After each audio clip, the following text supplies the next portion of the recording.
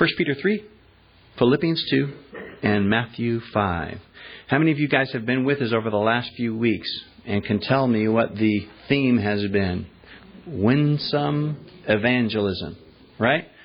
That means living a life that's so winsome that you win some to Christ. It means a lot less preaching and a lot more doing. It means a lot less talking, a lot more walking. So we've covered, if you haven't been with us, you can catch the messages online, ccotl.org. But we've been covering this idea. We started with, in chapter 2 of verse 12, you can look back there if you think I'm lying, with winsome evangelism for citizens. The Lord calling us to be winsome citizens. And that happens through submission to authority. Peter writes this even during the Nero administration. We saw how to be winsome servants. He speaks to servants, that is, slaves back then. We would, call it employees.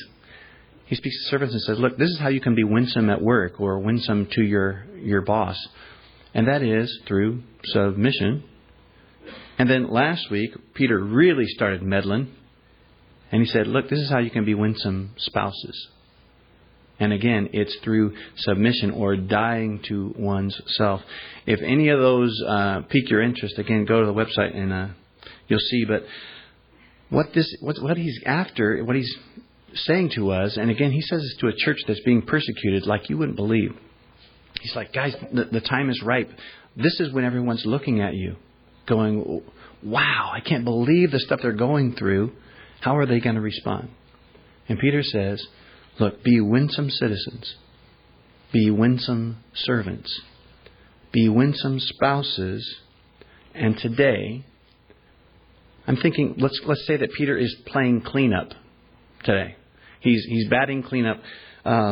He's going to include every single one of us saints this morning. Matter of fact, you guys read with me the second, third, and fourth words of verse 8 and see who he's addressing. Peter says, finally, all of you. Okay, let's try that again. Finally, all of you. There you go. And again, in the Greek, that word all means all. Actually, it means each and every one of you. So if, for instance, you've been coming the last few weeks and you like the sound of the philosophy, you like the words, whatever, but you've been kind of standing on the sidelines, excusing yourself from winsome evangelism. For instance, maybe you say, look, I'm not even old enough. I can't vote yet, so can't really be a winsome citizen. Or you say, look, I'm self-employed, so I can't be a winsome, more like unemployed, so I can't be a winsome servant. Or you say, look, I'm not even married, so I can't be a winsome spouse.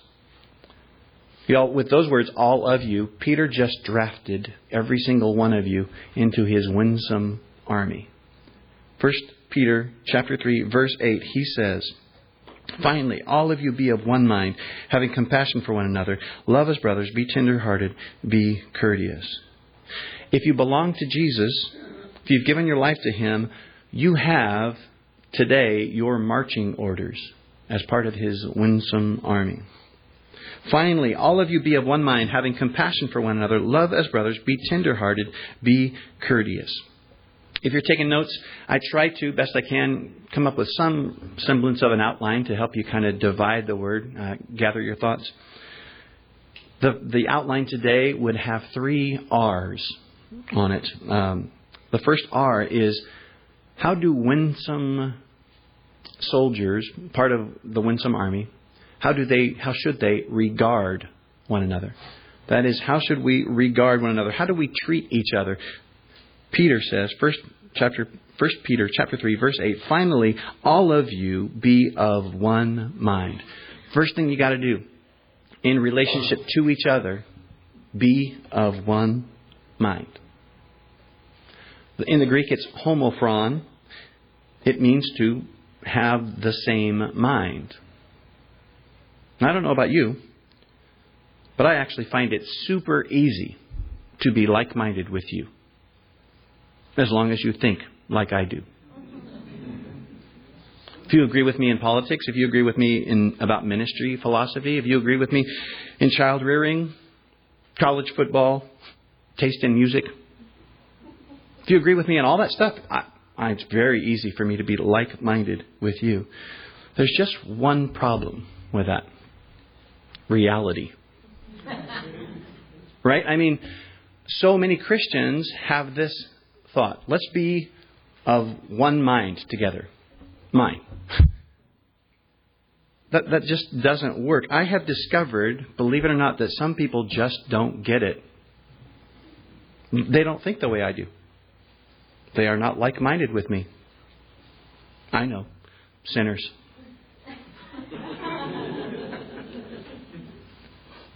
But what are we to do? Peter says he's commanding us here to be like-minded. Well, I want to keep you in suspense for a little bit because we're going to get our answer in just a little bit.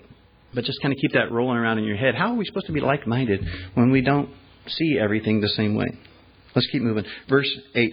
Finally, all of you, the whole winsome army of God, be of one mind, having compassion for one another. Okay, now that we can do, right? Meaning you don't have to agree with someone to have compassion. Do you? The word compassion is sympathetes. It's a place we get the word sympathy, but don't think that it just means to feel bad for someone. It literally means to suffer together. Sympathy, to suffer together. Oddly, I went and looked at the definition, and under suffer together, there's a picture of a married couple. No, just kidding. No. Compassion, it means to suffer together. It literally means then to jump into another person's suffering, to experience it with them. It's the opposite of this phrase. Hey, I'm praying for you. Good luck with your problem. It's the opposite of that. It's more than, I'll pray for you, brother. I'll pray for your sister. It's to jump into another's suffering with them. Calvary Chapel, we always try to look for the application.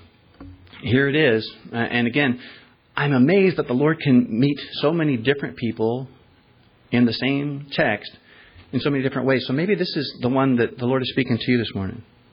Is there someone suffering near you and the Lord wants you to suffer with them? And you're just on the sidelines. He's calling you to jump in and suffer together with that person. I mean, it means like compassion then it means awaiting the test results. It means crying with that person. It means cooking a meal when they're too drained to do it for themselves. It means to pray through the night with them or for them. That's suffering together. Maybe that's your application this morning. Lord, who around me is suffering, and how do you want me to suffer with them? And listen, we haven't even gotten to the explanation yet, but what's amazing is that, especially if you disagree with someone politically or the way they raise their kids or whatever it is, there's nothing more winsome than jumping in and suffering with someone. There's nothing more winsome than jumping into the foxhole of suffering with that other saint. So Peter says to the Winsome Army, look, guys, regarding each other, have compassion. Be willing to suffer together. But next he says, and be willing to regard them as family. Look at verse 8. Finally, all of you be of one mind, having compassion for one another. And then he says, love as brothers. The word in the Greek, most of you are familiar with it, Philadelphos. It's to love like a brother. And the guys in high school didn't do this because it wasn't cool, but the girls a lot of times would sign their letters or whatever, LYLAS, right? Love you like a sister. I said it at the first service and everybody looked at me all blank-eyed like that too. Love you like a sister. Love you like a brother. That's what Peter's saying is that's how we should be treating each other. Now, what does that look like? Well, if you're my son Isaac, 5 years old, to love you like a brother would be to chase you around the house with a stick.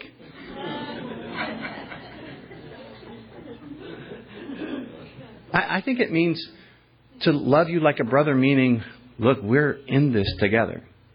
Through thick and thin, right? Blood is thicker than water. See, that phrase, blood is thicker than water, it speaks of that amazing forgiveness and loyalty that you only get in a family. Right? You can pick your friends. You can pick your nose. But you can't pick your family. You can't pick your family. You are stuck with them. In a weird sort of way, that's what I think Peter's saying here is, guys, this is how we should look at each other. We should regard each other as family. Meaning, okay, I don't like what you just did there. I don't like the way you think about that, but you're my brother. You're my sister. We are in this. We are stuck together, whether we like it or not. Right? So let's make it work. That's how we should regard each other, or to treat each other like family. All the more, and interesting that Peter writes this to a persecuted church. All the more important when you're suffering. To say, look, we're in this together no matter what. Here's the application. Is someone in your church family, hopefully that's here, this is your home, we love it that there's so many folks coming in. But wherever it is, or maybe it's the broader family in Christ, is there someone that the Lord is calling you to reconcile with? To do your part, at least, to reconcile with. To love them like a brother or sister, meaning, you know what, we may never get along, but I just want you to know I'm praying for you. I'm here for you. Is there someone, I don't know, the Lord's doing His work. He's walking among the chairs right now. Maybe He's tapping on your shoulder saying, reconcile with that person. Do what you can to love that person as a brother or a sister. Okay, next, he says, love as brothers and then be tender-hearted. No good way to say this. The Greek says it means strong bowels or good bowels.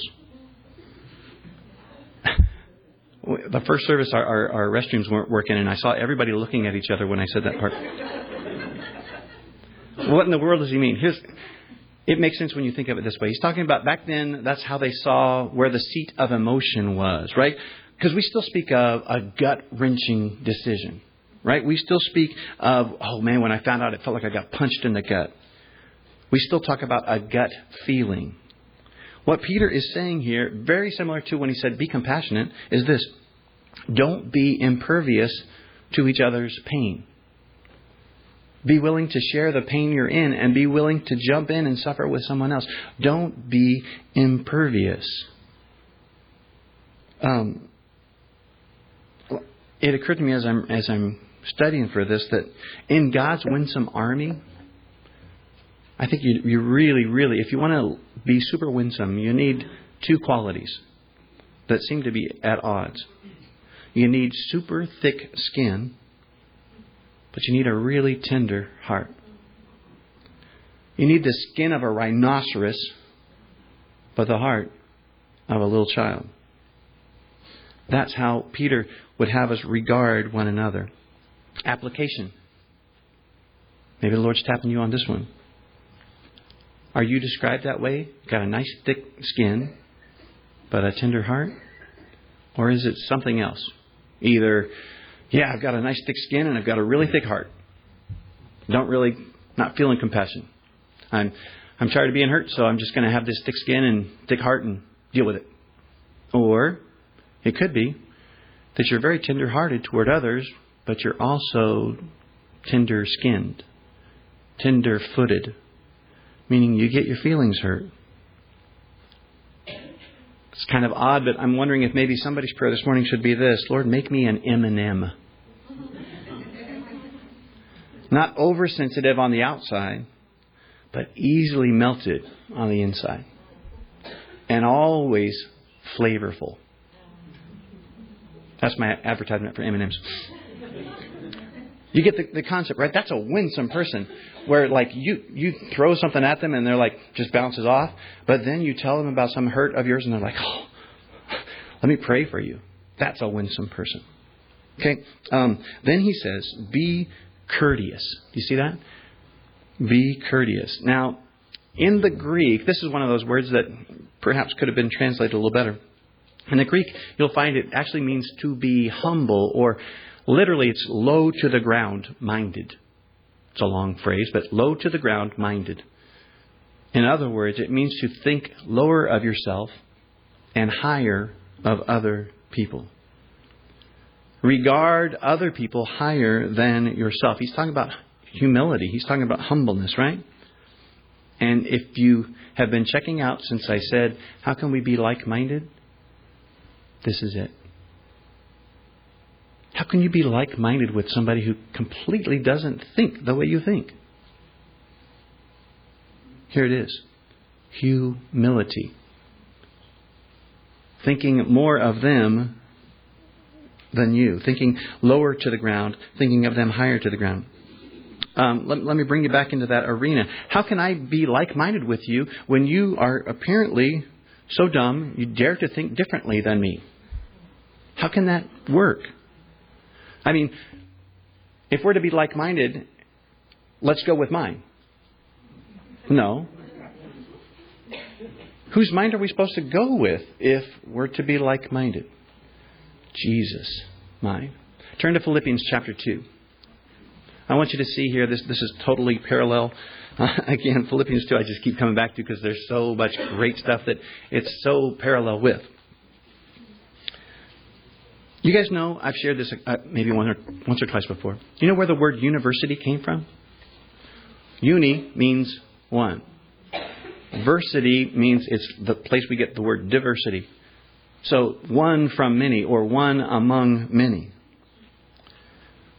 That at one time at least was the goal of higher learning. That is to have divergent views and let the best man win, sort of, right? How is it possible to have one mind among many philosophies or many opinions?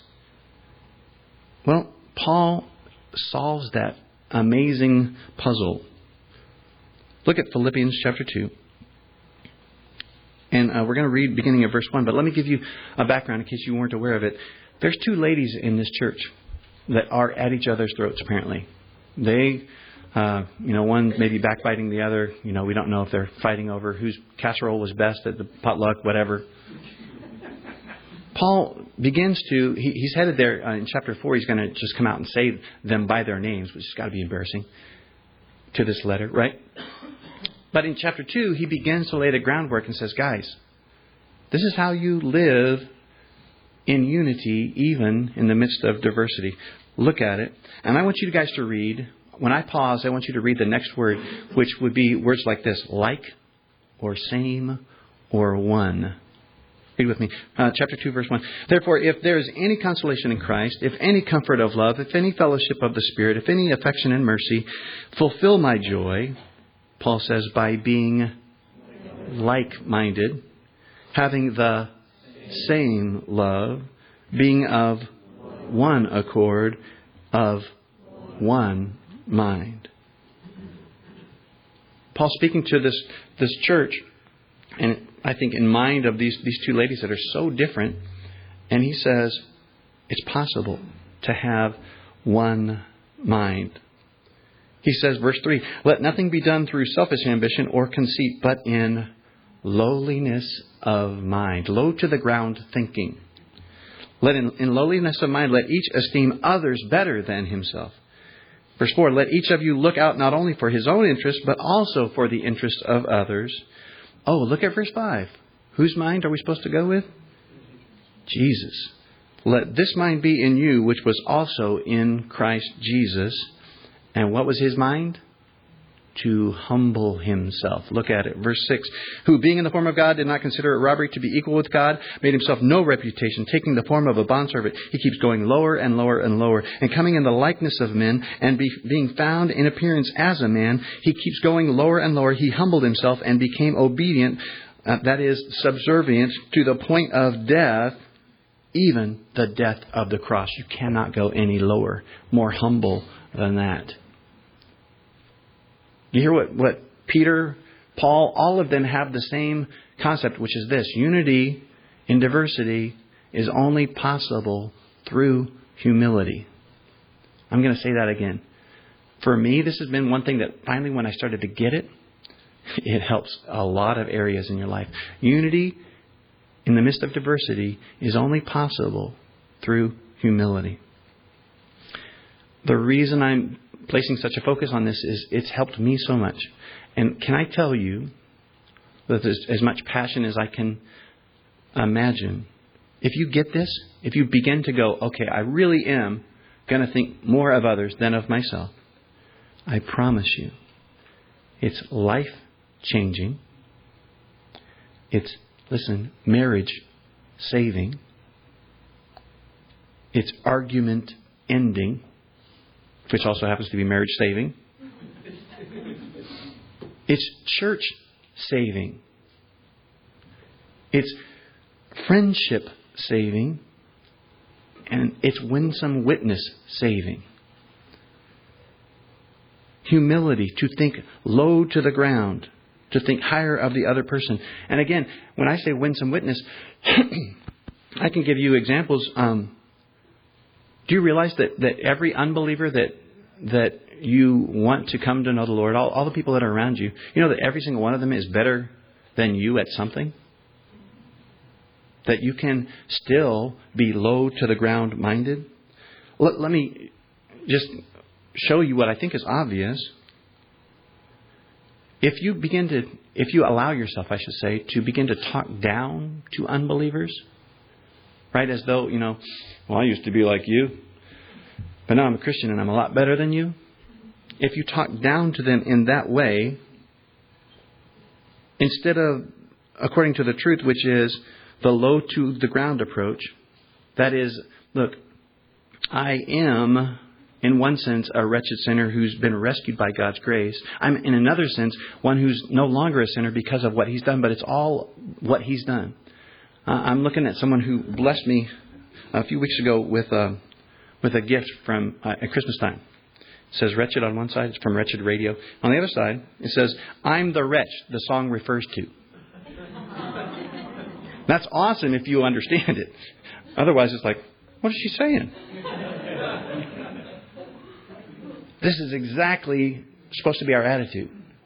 Everyone we meet, look, I'm the wretch the song refers to. And I can show you how to be rescued. That's winsome. Anything less than that is not. So, we've seen how we as the Winsome Army should regard each other. That is, we should share in each other's sufferings. We should love as brothers. We should be thick-skinned but tender-hearted. Again, I hope you're taking enough notes to go, oh, wow, that's the one I got to circle. This is the thing that I think the Lord wants me to work on this week. Thick-skinned but tender-hearted, and most of all, most importantly, regard others as higher than ourselves, which will amazingly allow you to be of one mind, even though you still have your own brain. Okay? All right. Next. This is your second R. It was a long R, wasn't it? Next. How should members of the Winsome Army respond? Respond to mistreatment. Because that's where Peter's going here. Verse 9, he says, you, Winsome Army soldiers, don't return evil for evil or reviling for reviling. Where it says returning there, not returning. The word is in the Greek is apodidomai. It means to pay off, to discharge what is due, to pay a debt or wages. Now we get this. It means payback. Right? It means revenge. What Peter is actually calling against our nature, he's saying, what's so common today is, and people say it unashamedly so often. They say, I don't get mad, I get even. Peter's saying that's the opposite of what I'm talking about. See, it is our human nature, our fallen nature, to get even.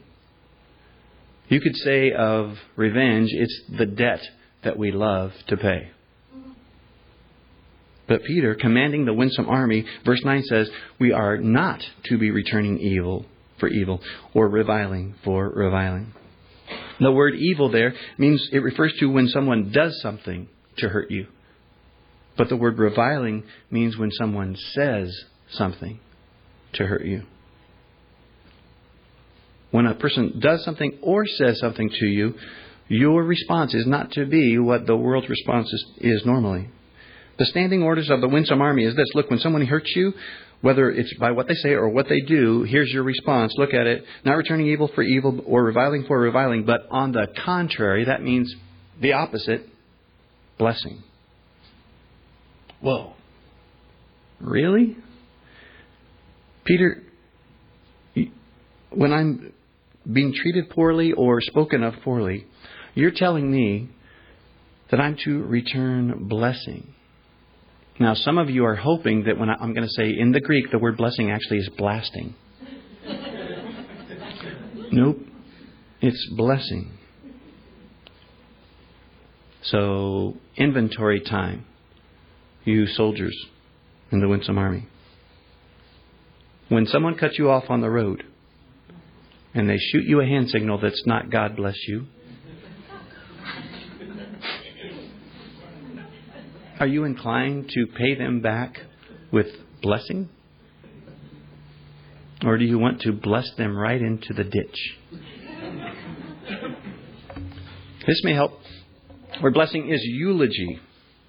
You're like, well, that I can see. I'd like to deliver that guy's eulogy.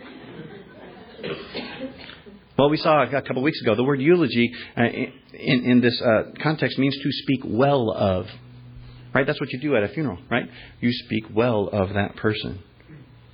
So, Peter, believe it or not, is calling us.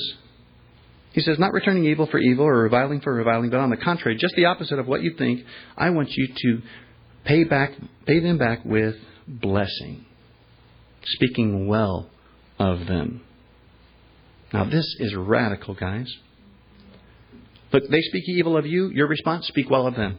They treat you poorly. Your response, treat them well. Y'all, this is so unexpected, so supernatural that it can't help but be winsome when we do it.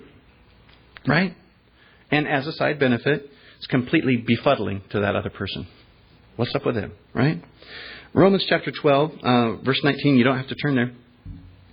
It says something very similar. It says, Beloved, do not avenge yourselves, but rather give place to wrath, for it is written, Vengeance is mine, I will pay back, the Lord says.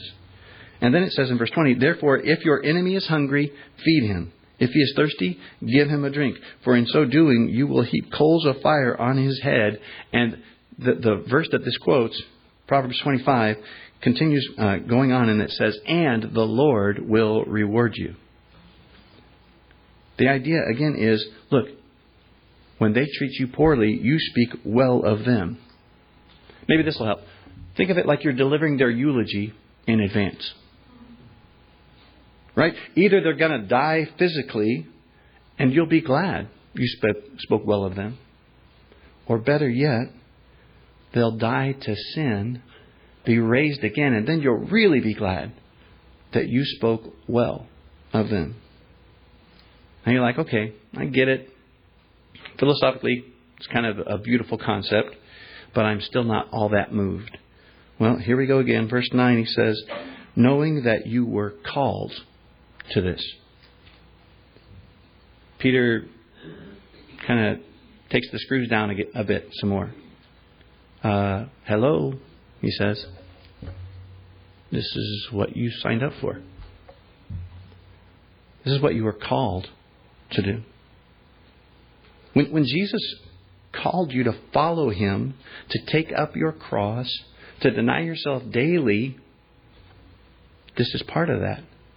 When Jesus called you to follow His example, which is, hey, I came from heaven down to this place, humbled myself, served people, got slapped, beaten, crucified, to achieve unity with some really nasty people. Jesus says that's what you signed up for. It's the path that He has called us to. And that is one of returning blessing for reviling. Returning good for evil. That's what Jesus did, because that's what God does over and over again. Returns good for evil. How many of you were here last week when I was burying myself about Winsome Spouses? Okay? You remember the story I told you about Abraham making this decision to go down to Egypt, and Sarah has to pay for it? but how through her obedience, the whole thing was redeemed and it was awesome. And then how he did it again. Well, it just so happens this morning, in my time in the Word, I'm in Genesis 26. And guess what? Isaac, his son, does the exact same thing. Isaac is a chip off the old block. Makes the same stupid decisions and puts people in a bad position, all of that stuff. But then it struck me, this message being in my mind, this really struck me. Genesis 26 verse 12 says, "Then Isaac sowed in that land." Okay? God redeemed the situation. Then it says, Isaac sowed in that land and reaped in the same year 100-fold. And the Lord blessed him. And maybe you're familiar with this next verse, verse 13, is funny because it just repeats itself over and over. It makes the point. It says, the man, that is Isaac, who made this really stupid decision, began to prosper. And he continued prospering until he became very prosperous. Blessing upon blessing upon blessing. What in the world did Isaac do to deserve that? Acted stupid. All I'm saying is that this just this morning became once again real to me. That's what God does. He blesses stupid people. I'm not looking at anybody in particular. I'm thinking about myself. He returns good for evil. So it only makes sense that's if He says you don't want to follow me, you want to be like me, this is what I do. That's what God does. He blesses us when we deserve cursing. And so that's what God's kids are supposed to do. He blesses when we deserve cursing, so that's what we're supposed to do. Bless when those around us deserve cursing. Okay? That should be enough to motivate you to pay back blessing for cursing. Number one, that's what Jesus did for you. Number two, that's what Jesus called you to do. But if that isn't enough, look at this. It says that you may inherit a blessing. Again, Proverbs 25 that says, look, if you want to heap coals on their head, the Lord will reward you. Well, it's that same word where it says that you may inherit a blessing, that word blessing. Same word that we saw before. That is eulogy. The idea is somebody treats you evil, you treat them good, God speaks well of you. Make sense? The idea is you want God to speak well of you. And I don't know if you've thought about this, but you remember that Jesus said, you can turn to Matthew 5 as I ramble here a little bit. Jesus said, look, if you're good to those who are good to you, big deal. I mean, that's kind of in the New Doug version. That's it. If you're good to those who are nice to you, so what? But if in fact you're good to those who are evil toward you, that is impressive. And so God will speak well of you. Matthew 5 verse 43, Jesus speaking. Our King speaking. You've heard that it was said, you shall love your neighbor and hate your enemy. But I say to you, love your enemies. Bless those who curse you. Do good to those who hate you. And pray for those who spitefully use you and persecute you. That you may be sons of your Father in heaven. In other words, again, that you might look just like Him. That you may be sons of your Father in heaven. For He makes His sun rise on the evil and on the good. And sends rain on the just and on the unjust. For if you love those who love you, what reward have you? What's the big deal? Do not even the tax collectors do the same? And if you greet your brethren only, what do you do more than others? Do not even the tax collectors do so? You can turn back to our text for this morning. There's a verse in 2 Peter, when we get there, where he exhorts us. He says, pray that you have an abundant entrance into the kingdom. That's an awesome thing. It got me thinking, you guys know that when you die, of course, hopefully you have a few people that can say nice things about you. When you die, there's going to be eulogies on earth. But do you realize that God wants to give you an awesome eulogy as you come into the kingdom? That means to speak well of you. There's going to be eulogies on earth, but there's also going to be eulogies in heaven. In a different sense. How do you want your entrance to look? Got to thinking, There's so many people in the church that I admire and am so blessed to be aware. I just picked Jeremy off the top of my head. I'm picturing in heaven when Jeremy goes to be with the Lord. It's like, oh, Jeremy is here. Get the marching band ready. Fire off the cannons. Drop the banners. Get the herald trumpeters. I don't want to be showing up and it's Jesus and one guy with a party favor.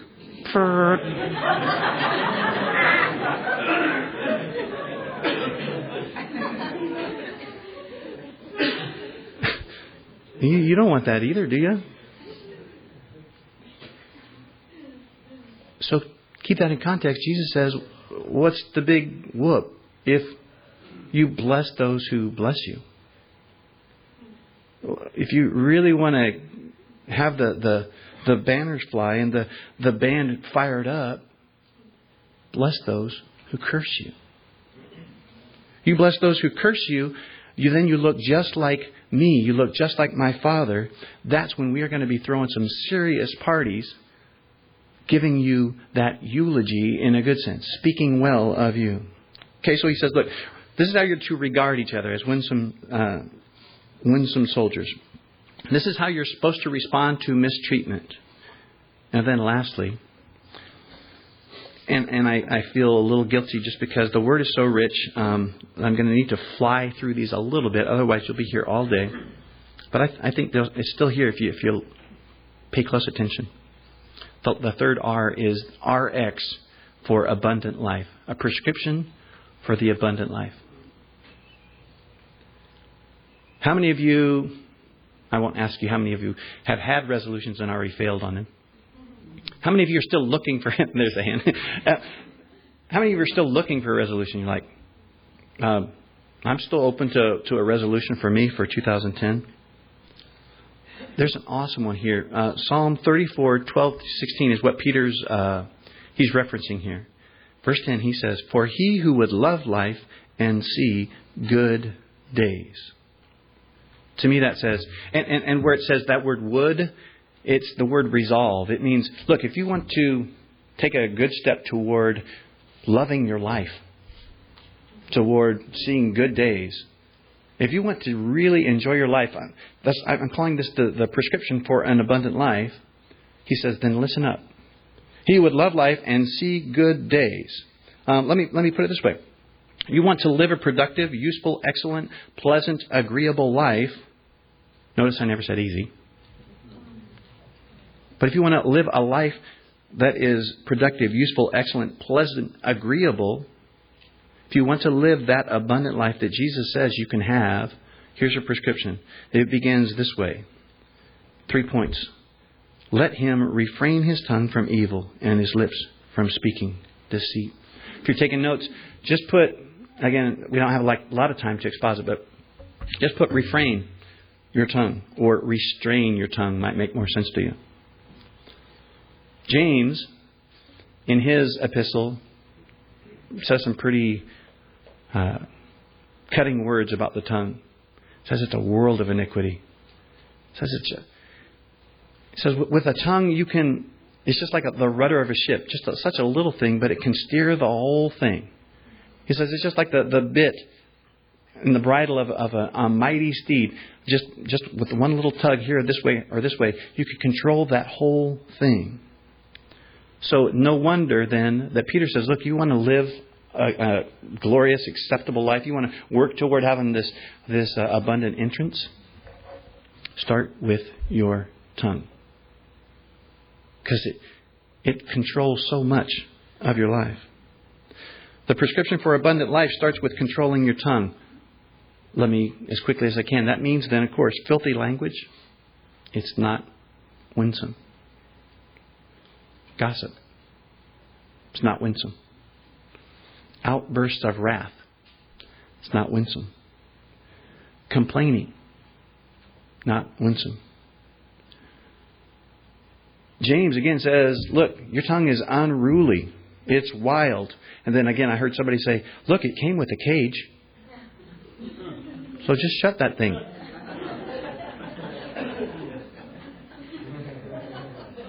It's so true that most of the time, not always, but for the most part, isn't it the things that we said that we wish we hadn't versus those which we wished we had and didn't?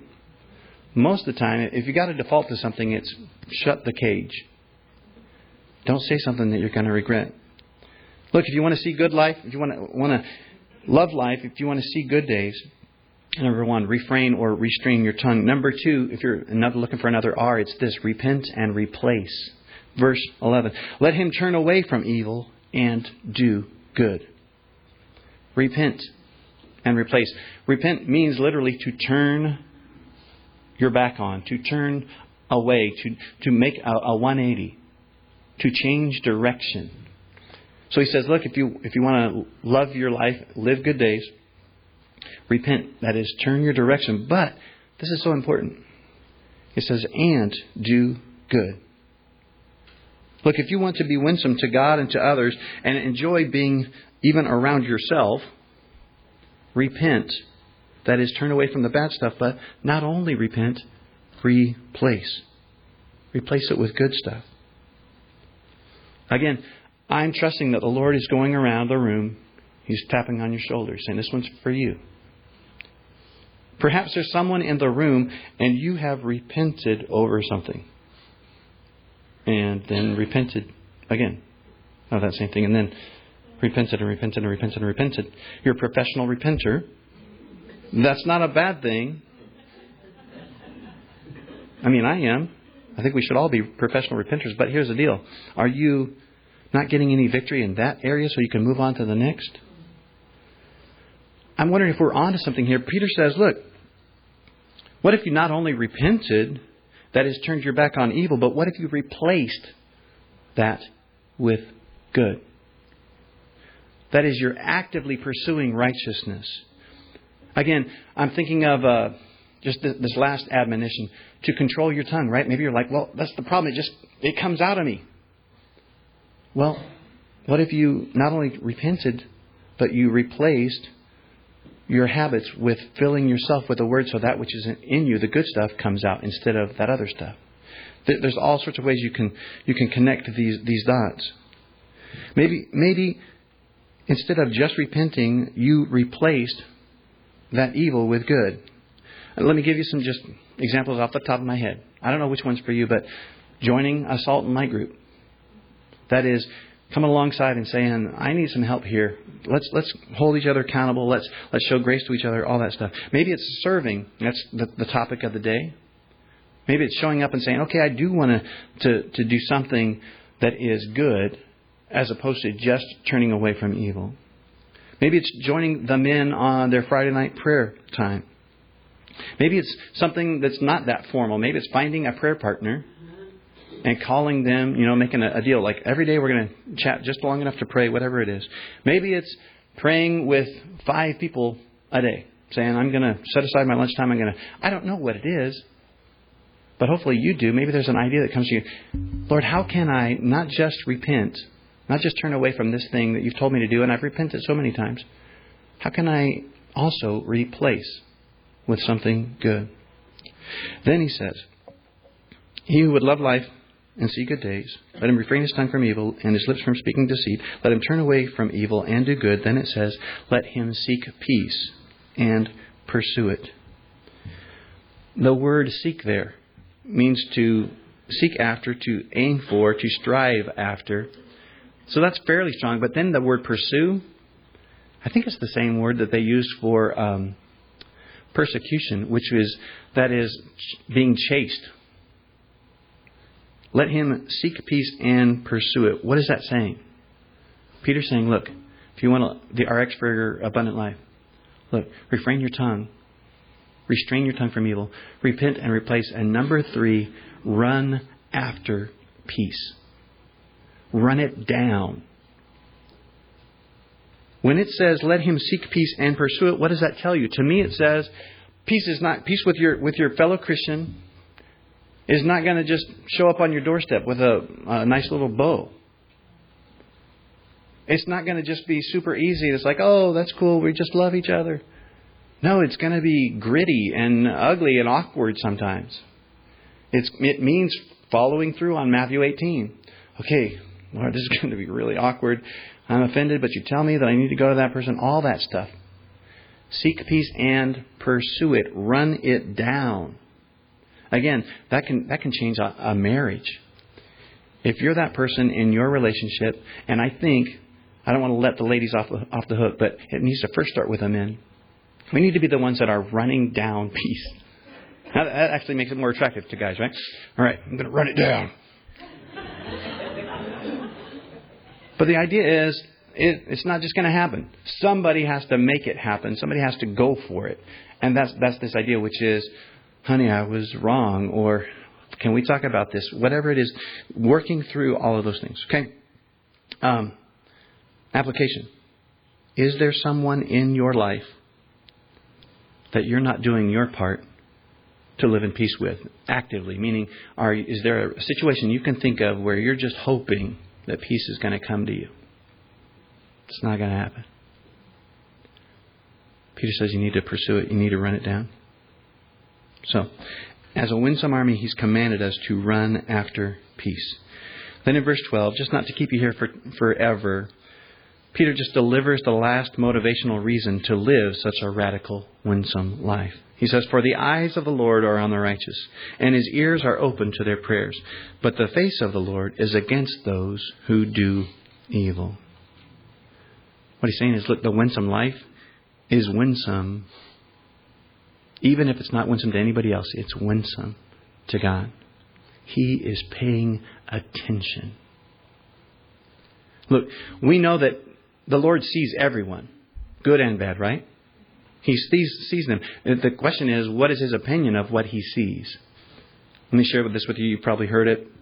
A burglar had been casing a particular house for some time. Finally, he saw the owners leave for what appeared to be an extended camping trip. That night, he breaks into the basement window, and he was trying to find his way in the dark when he heard what seemed to him the voice of a very old woman. Jesus sees you. Startled, the burglar snarls back, shut up, Grandma, or you're going to get hurt. He shines his flashlight all around, but no Grandma. Again, the voice says, Jesus sees you. Finally, the beam of the flashlight finds a large cage, and in it, a pretty upset parrot. Relieved, the burglar turns back around and starts up toward the stairs, only to spot an enormous Doberman waiting at the top. The parrot says, sick him, Jesus.